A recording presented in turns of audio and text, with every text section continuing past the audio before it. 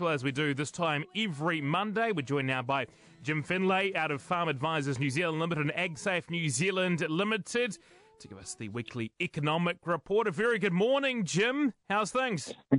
Oh, very good, Elliot, and good morning to you, and nice to hear you again. Yeah, good to be on. First up, I know you're a big rugby man. What did you make of that All Blacks performance on Saturday night?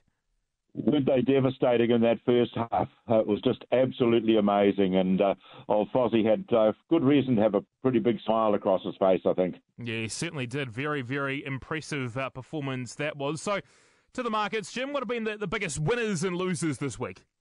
Well, they're mostly losers this week, actually, Elliot. If we just quickly run through them, all our beef and lamb schedules and mutton schedules have all moved down a little bit.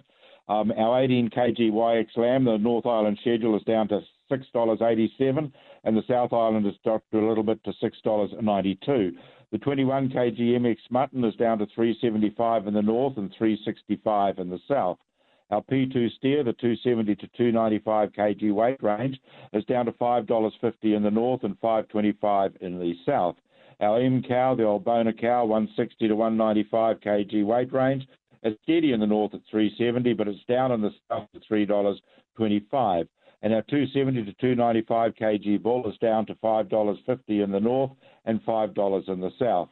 Our 60 kg venison is steady at $8.85 in the north and $8.80 in the South Island, which is pretty good.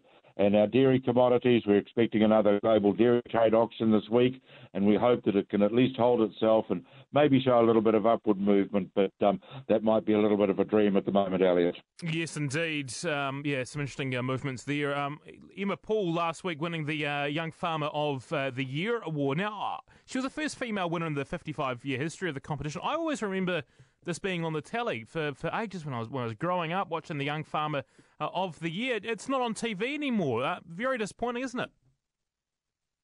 Sort of an abridged version, sort of at some strange hour a week or two later.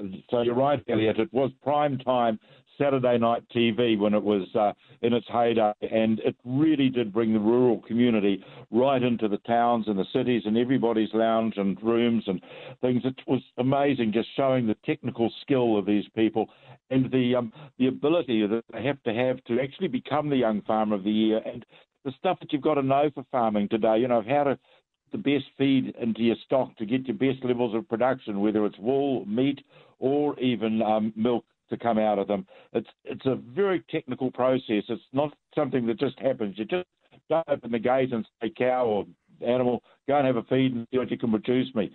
It's something that has to happen, and very deliberately. And to have it on TV, it was amazing, and I think it should be back there in prime time, Saturday night TV, and next weekend would have been great, because I don't think there's a rugby test on next weekend. No, week off next week in the Rugby Championship, so it would have been perfect timing to have the Young Farmer of the Year award. Hopefully someone from TVNZ or someone's listening and has a spark and goes, let's get this back on TV in 2024. And Jim, in your weekly rant this week, you want to talk about the nonsensical demand for net zero by 2050.